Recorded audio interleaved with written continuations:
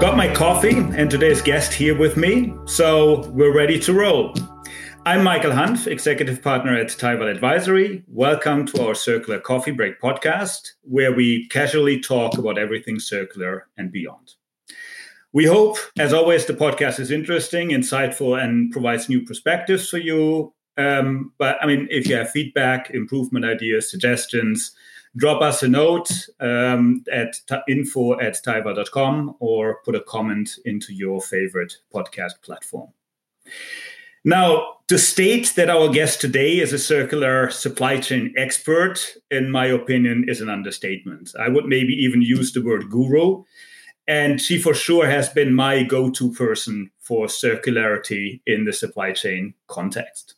She's the author of the book Circular Supply Chain, 17 Common Questions, which I actually recommend for everyone who wants to get to know and get a quick understanding on the topic. So I've definitely been reading the book, and it was very insightful and gave me a lot of new ideas and perspectives. She holds a Bachelor of Arts in Business Administration from the Western Washington University, an MSc in Supply Chain and Operations Management from the University of Liverpool, and is currently a doctoral candidate at the Edinburgh School, Heriot-Watt University, with a focus on logistics, materials, and supply chain management. She started off her career at Microsoft, where she spent 6 years in supply chain management in the US and the UK.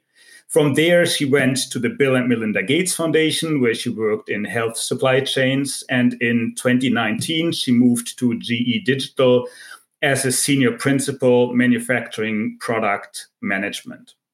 More recently, she has been a senior director of supply chain research at 0100 and the founder of the Circular Supply Chain Network.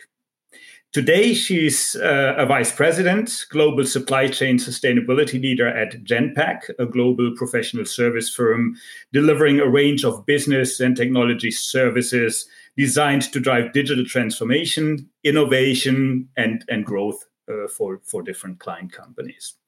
Genpact began in 1997 as a business unit within General Electric, and in January 2005 became an independent company, just as a background information.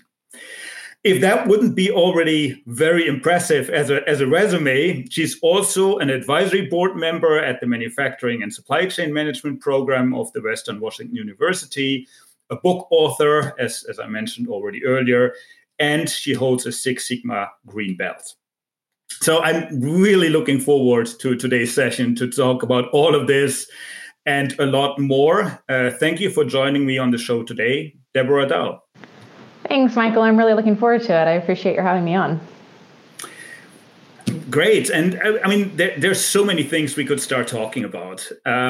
Your resume is impressive. And we had several discussions earlier. And as I mentioned, you are my go-to person for circular supply chain. So, but let's maybe start with one topic that you mentioned in your book, the Circular Supply Chain, 17 Common Questions.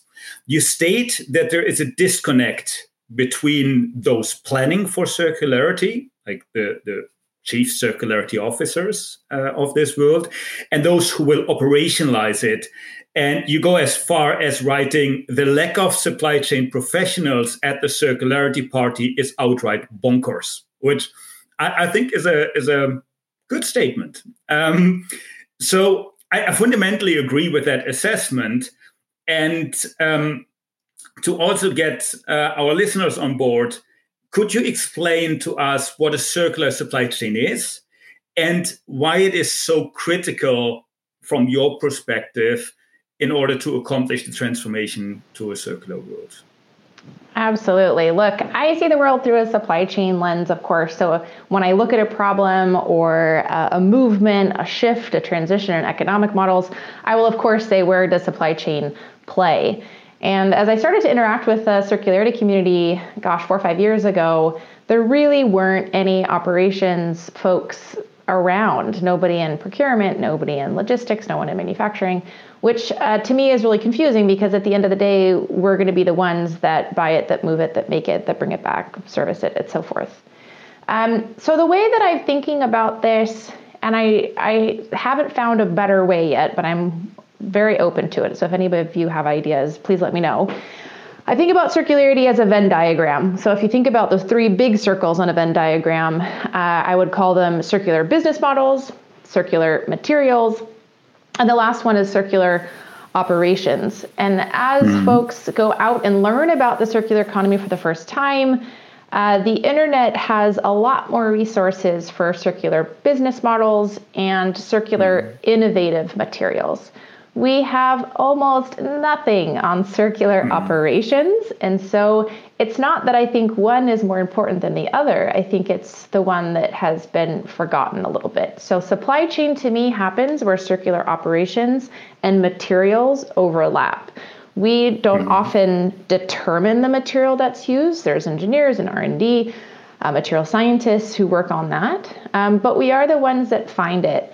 And these last couple of years in COVID taught us how important it is to understand tolerance levels on our inputs, alternative suppliers, and we and supply chain are the ones that help to do that. So that's kind of the first thing to keep in mind. As we then think about what makes up a circular supply chain, I think there's really four big components. Simply stated, it's what's coming into any process. You could think even about a meal you cook or how you get to work. Any process that you do during the day, and for supply chain professionals, this might be in a warehouse, this might be logistics, this might be manufacturing. Today, almost everything coming in is virgin materials that comes from the planet. So finite materials, we only have so much of it. And the transition to a circular supply chain then says everything that comes in is circular, which means it's secondary or renewable. For 5-star A+ best results, we actually want to start with a finished good. So imagine a world where we repair more than we build new, which is a crazy mind-altering proposition, but that's one of the elements. So on the way in, nothing comes directly from the planet unless it's quite renewable. Second, on the way out, if you have had any exposure to lean management, lean thinking, we are taught that there are predominantly two material streams that comes out of a process. There's a value stream and there's a waste stream. In circular supply chains, of course, we want to minimize those waste streams by minimizing the amount of materials we need, but then figure out how to monetize those waste streams and give it to another supply chain so that they can use it as inputs. And then we start thinking about the process in between inputs and outputs. Simply stated, that's to use less, which we do a lot of already in supply chain. Our big focus is how do we become more efficient. And then the last one is really to participate in systems, which supply chains already are. They're these wonderfully complex, living, breathing systems that can get disrupted, sure, but that are also fairly resilient. These, though, will become shorter, more regional, more concentrated. I think materials will be locally sourced through urban mining, extensive repair networks, and in-market production. So if I take all of that and make a very, very simple explanation about circular supply chains, they decouple growth from inputs, which allows the business to grow, a country to grow, a company to grow, and they produce only value streams, which again goes one step past zero waste to landfill, which a lot of supply chains have worked on so far. So that decoupling piece is really important. Even if we support a linear business model, we can drive circular operations underneath. And even if the consumer never knows, that's okay. We can save money and increase resilience in the operations behind it. Perfect, excellent explanation, and I think you're fully right that very often the operations topic is forgotten, but that's very often also driven as when you talk about circularity, many people bring it down to recycling or end of life activities, and if you only think about end of life, then naturally the operations are less important, and that's where I think we need to broaden the definition, to broaden the understanding of what circularity is and also what circular operations and circular supply chain is. Now, you talked about the value streams, and very often when we talk about supply chain, we talk about a very narrow scope. So a lot of companies basically look at their direct suppliers, maybe their direct customers, but they're not necessarily looking beyond that. Now, in a circular world, we need to take a much broader view than what we do today, more at the end-to-end value chain, or better, the end-to-end circle, if you want, where you basically take everything from the point of time where we take new raw materials out of the ground or where we harvest them otherwise, to the end of life, and then basically back to refurbishing, reuse, recycle.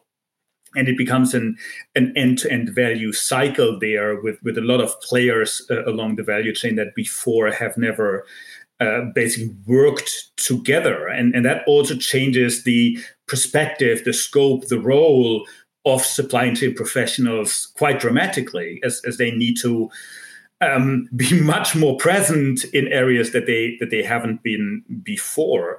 So from your point of view, how can we address this need for a broader perspective and transparency along the end-to-end value circle? And I'm aware that there is not such a thing as an end-to-end circle, but let's not get into the details of the mathematical part of what I just said, but let's keep it there. I like it. And the end circle, the never-ending loop.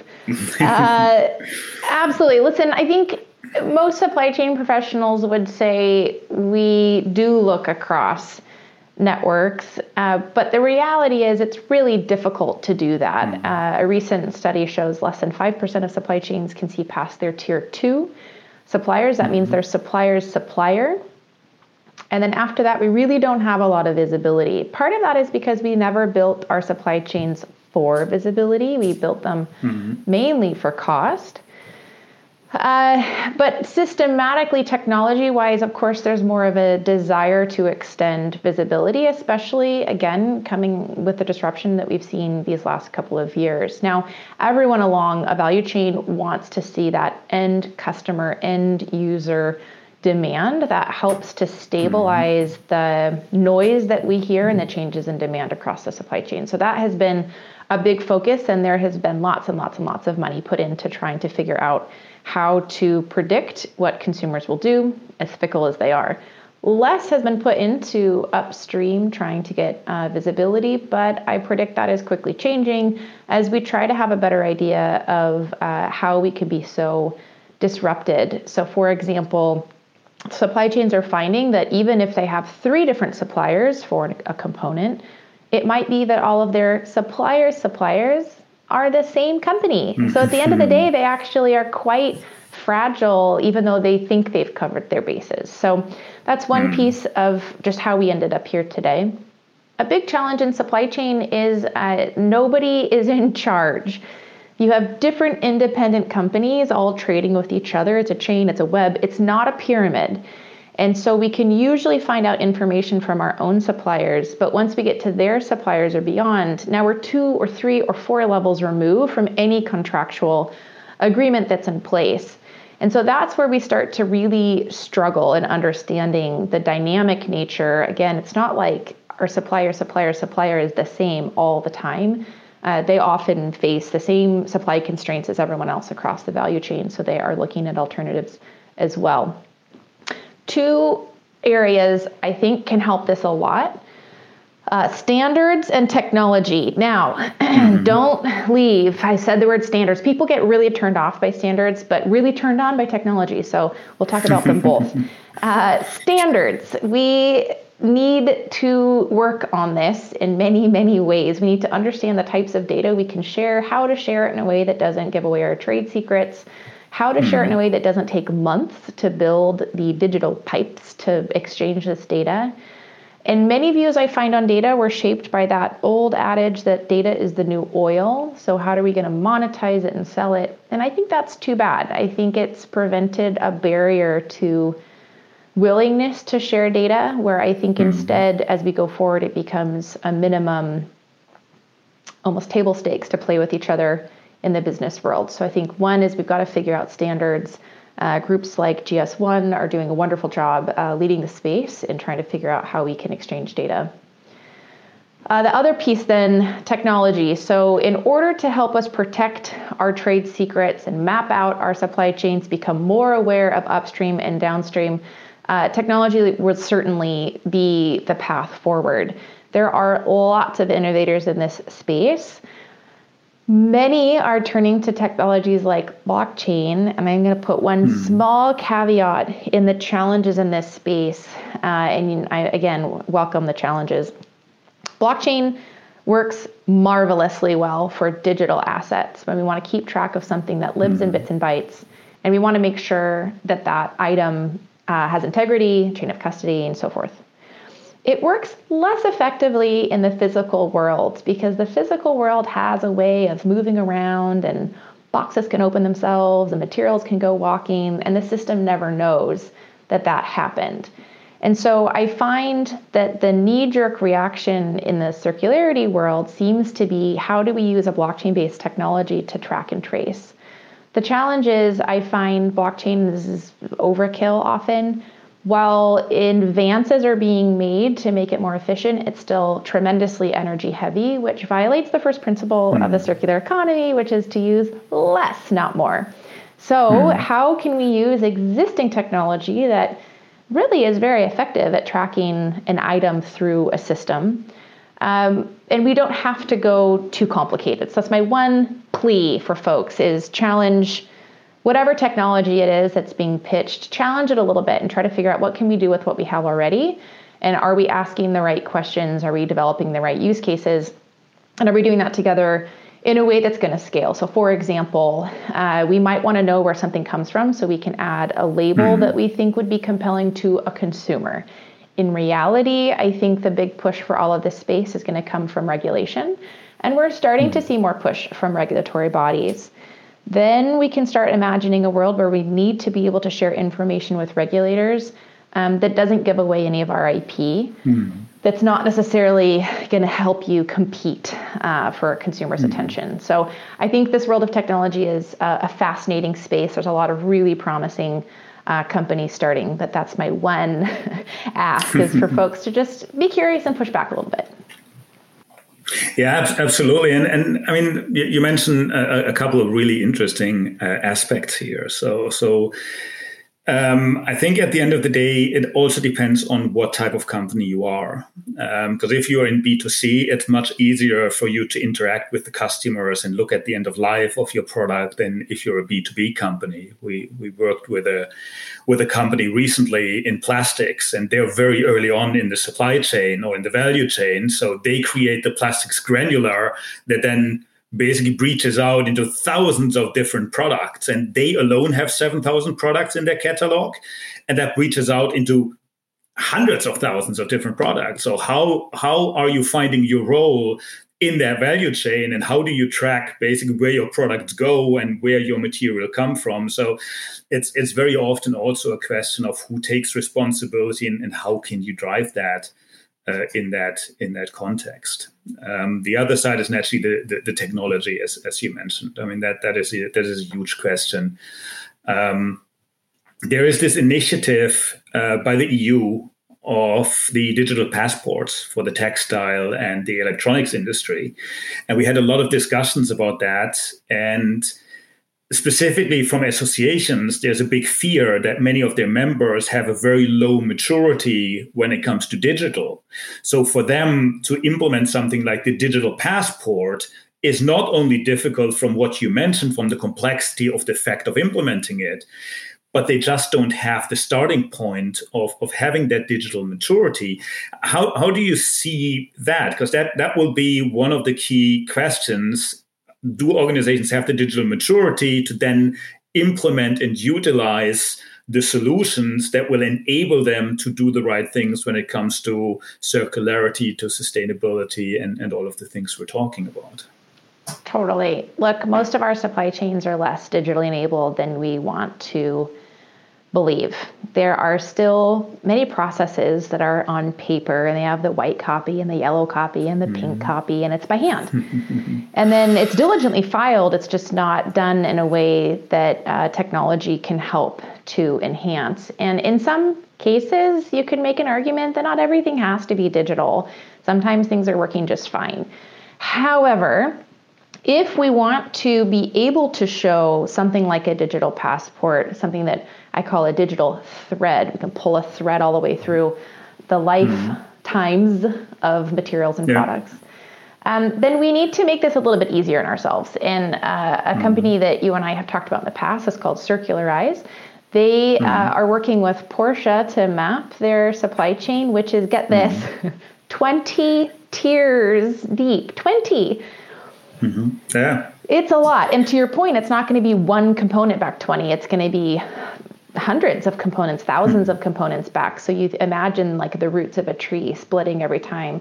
And it just gets very, very complex. So we can make this easier on ourselves if we reduce the number of tiers, reduce the number of stops to create shorter supply chains. People might think you're crazy, this isn't going to happen, we've globalized, it's working just fine. But again, if we challenge the idea that we have to start with a component from a mine and instead imagine where we can start to reclaim and refurbish, we can move faster, and it's actually less expensive even though man hours go up. So we can start to reimagine what's happening. And again, with the automotive industry, they have figured this out. Of course, they do a lot of refurbishment. We're also seeing a lot of increase in technology for disassembly of consumer electronics, which then will allow the internal components to be reused, which again means you can go much faster than if you were to start all the way from scratch again. So that then makes this less to map and less to manage as we go through. Second, the premise of the circular economy is that we get materials from each other instead of from the planet, which means all supply chains are going to become suppliers to other supply chains, not just in finished goods components, but that means any of our materials or resources like water, air, et cetera.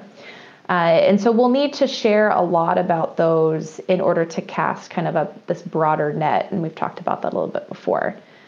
The nirvana state, which again is not going to be possible everywhere, is a concept from the 1960s called industrial symbiosis, where factories actually co-locate and physically exchange water, heat, materials through pipes, all automatically.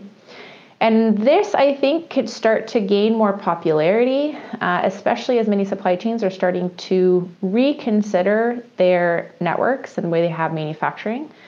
I don't think it's going to be overnight. It's not easy because even if you move your own factory, what about your suppliers and their suppliers and these massive ecosystems that have built up around the world? But if we take this idea of 10 or 15 or maybe even 20 factories that are co-located and we make this regional, now we have some idea of what a circular ecosystem might look like. But again, we don't want to be focusing on recycling. That's sort of the last resort because it takes a lot of effort to put a recycled good back into a value chain. So then we start to flip this on its head and say, how can we start to use technology to make it more economically viable to reclaim components and get them back into our value chain?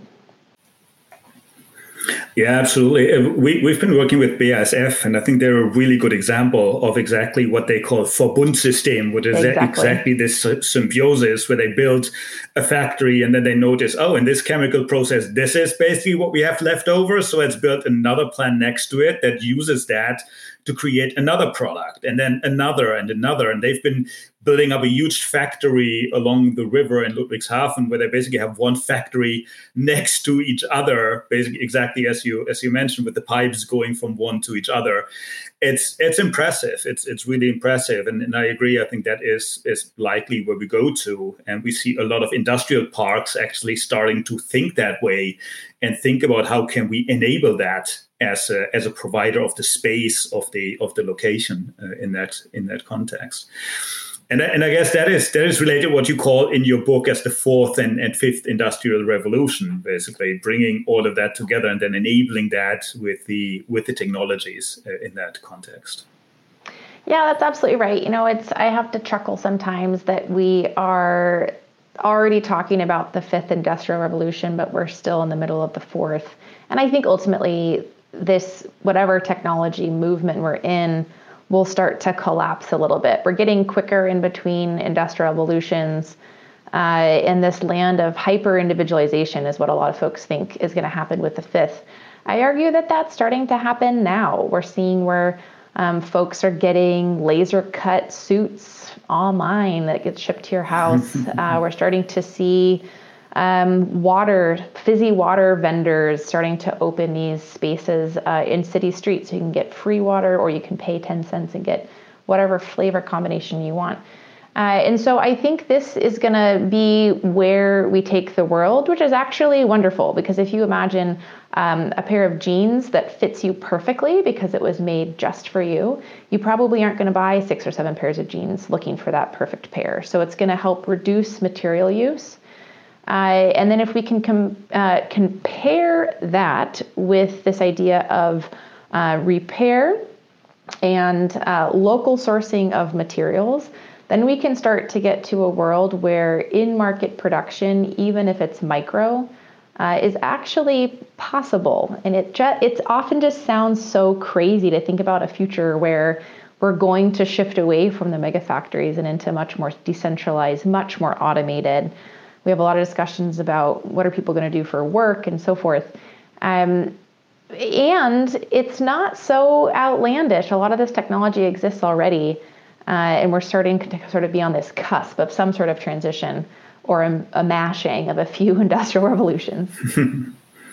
And I think one thing we will see is the earlier industrial revolutions were very much driven by technology or by developments in production, in engineering, and all of these things. I think the next development will be driven a lot also by the mindset of people, because I think what we're seeing is that people are rethinking their consumption, rethinking what they want to have, rethinking how they want to consume and how they want to get their product. And that will naturally be driven backwards into the organizations, into the supply chains, and fundamentally change exactly these concepts that you just outlined in that context. Now, the last chapter of your book is called As We Finish Our Drinks. And you state that some of the ideas you explore in your book are just that, ideas. Now, in our case, we have coffee, at least in my case, so not talking about all of us.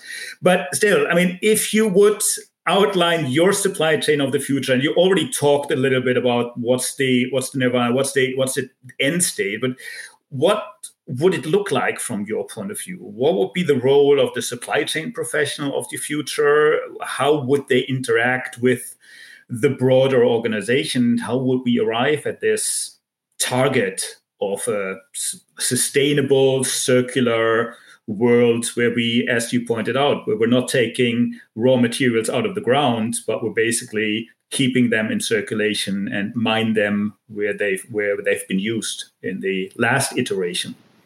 Absolutely. All right, 2 scenarios, and I did hint at this. Imagine a product starts not, again, with a material or a mine, but the process starts with an existing product. That's the first step. And let's say the product user doesn't have a use for it anymore. Maybe something on it broke, they stuck it in the corner, and then after a couple months, they realize, wow, this is actually not that important to my life. So they take it to a repair depot on the corner of their street. Couldn't be more convenient. The depot is able to diagnose the issue, maybe not because that diagnoser is a very brilliant engineer, but because they can have the help of technology through, let's imagine, augmented reality glasses that's connected to a catalog of products in the cloud.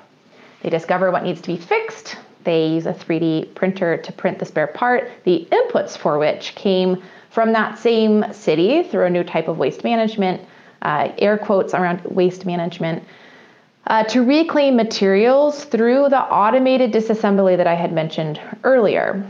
The item is repaired and posted on an app, and let's say later that day, a new user arrives to claim it. That's one scenario that is, let's say, consumer or user-centric.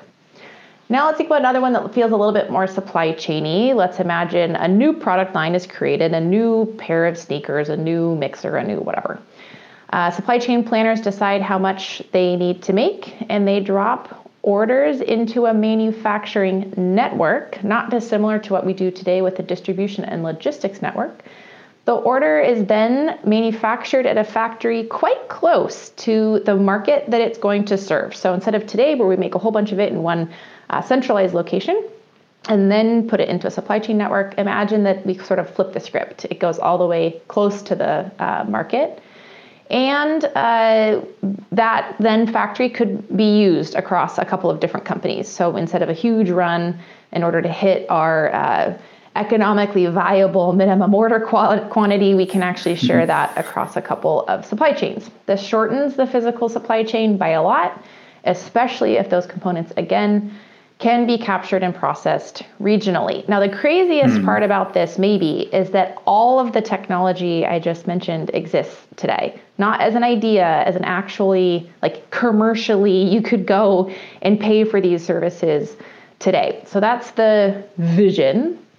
What it means for a supply chain professional then is to take one more step in our critical thinking problem solving to challenge this one-way consumptive linear flow that just won't last forever. We're very disruptible. Disruptions come from everything. And frankly, that's sort of the thrill that a lot of supply chain professionals get in our field, is that problems happen all the time and we get to come in and save the day. We can incorporate a couple additional KPIs. Now, I think ultimately we're always going to be responsible for service level, cost, quality. I think that's always going to be our core value add. But we can start looking at 3. 1, the percentage of secondary material inputs. Many supply chains do this already, and if you are one of them, then just start to differentiate among secondary material types with recycling as the lowest value type. So you get the least points if it's 100% recycled. Again, because we want to do reuse. Second, material intensity. So how much material goes into a process to support how much value of a product? It could be expressed in revenue, it could be expressed in cost of goods, but something that says, look, how much material did this take? And that can also help you capture how much you're having problems with quality and scrap, obsolescence, shrinkage. You can start to understand a lot about your process by watching a material intensity. And then you could look at something like a carbon intensity or a carbon grams per unit to start developing what's called a carbon intuition and comfort level across the team.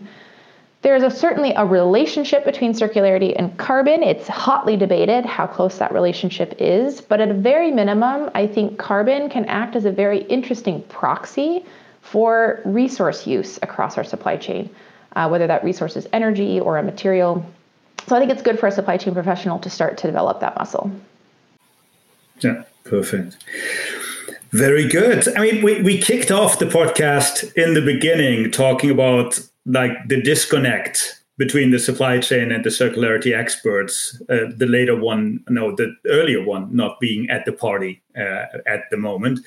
Now, from your point of view, what does it take to get an active solution-centric dialogue going? Speak the same language, have the same words, and how do we take the right actions, be it as regulators, as consumers, as customers, as employees, as investors, to basically get to that vision that I fully subscribe to that you just outlined? Either scenario, I think, would be perfect if we could reach that in the not too far away future. Perfect. So I think the biggest one, and don't roll your eyes, everybody, is to get curious. Find out where items around you are coming from. Even if you got it at a local farmer's market, there was a small supply chain. Supply chain brought everything around you to you. And to start imagining what happened with this before it came to me. We often have made-in stickers, but we know that's just the tip of the iceberg. Everyone's short on time, so instead of launching into a huge research project on your own, you could pick up a book from Christopher Mims, who wrote something called Arriving Today. He's a Wall Street Journal journalist, and it's a marvelous book. He physically follows an item from China all the way to a U.S. household. They've also made a 1-hour documentary on this as well, which is well worth the time.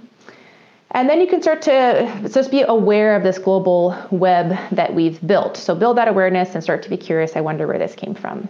Then my ask is, please take off your consumer, end user, customer hat and put on your professional hat instead. What can you do in your job to take your process slightly more circular? I truly believe this is what it's going to take. It's not going to be us as consumers demanding. It's going to be us as decision makers in our professional lives changing the decisions that we make. And it's okay if a consumer never actually knows that the process changed from underneath them. It's okay if we compete on other things and collaborate on how can we have more material security and just a better operation overall. So that's my plea, is start to become curious. If you're a supply chain professional already, I know you're super busy. Try to go invite yourself to a couple parties. find out who is running the discussions on circularity in your company and at least shoot them off an email or two. It should take you less than 5 minutes, and to start making a little bit of noise so that people know that we're here. Perfect. Thanks a lot. And I love the idea of the double responsibility, because we very often talk about the consumers will create the pressure, but a good majority of the consumers are professionals at the same time. So why not do both at the same time and basically drive things professionally that you also drive in your personal life? Absolutely. Very good. The coffee is empty, and it's time to wrap up this episode of the Circular Coffee Break. Thanks a lot, Deborah. As always, a lot of new insights and new ideas for all of us. To all of you listening, if you have any comments, ideas, suggestions, as mentioned before, let us know. Leave a comment, send us a note at info@taival.com. Again, recommendation, get the book Circular Supply Chain, 17 Common Questions. If you want to get a quick idea of a lot of the topics that Deborah just mentioned. For me, it was a really good inside view exactly through the lens of a supply chain professional. I've personally never worked in supply chain, but it gives you a really interesting perspective through another lens, exactly to fuel that curiosity that we all need. Also, please remember to subscribe to stay in the loop. New episodes will drop on a bi-weekly basis, and we have a lot of really interesting guests coming up with a lot of different perspectives. I'm looking forward to seeing all of you here at the Circular Coffee Break.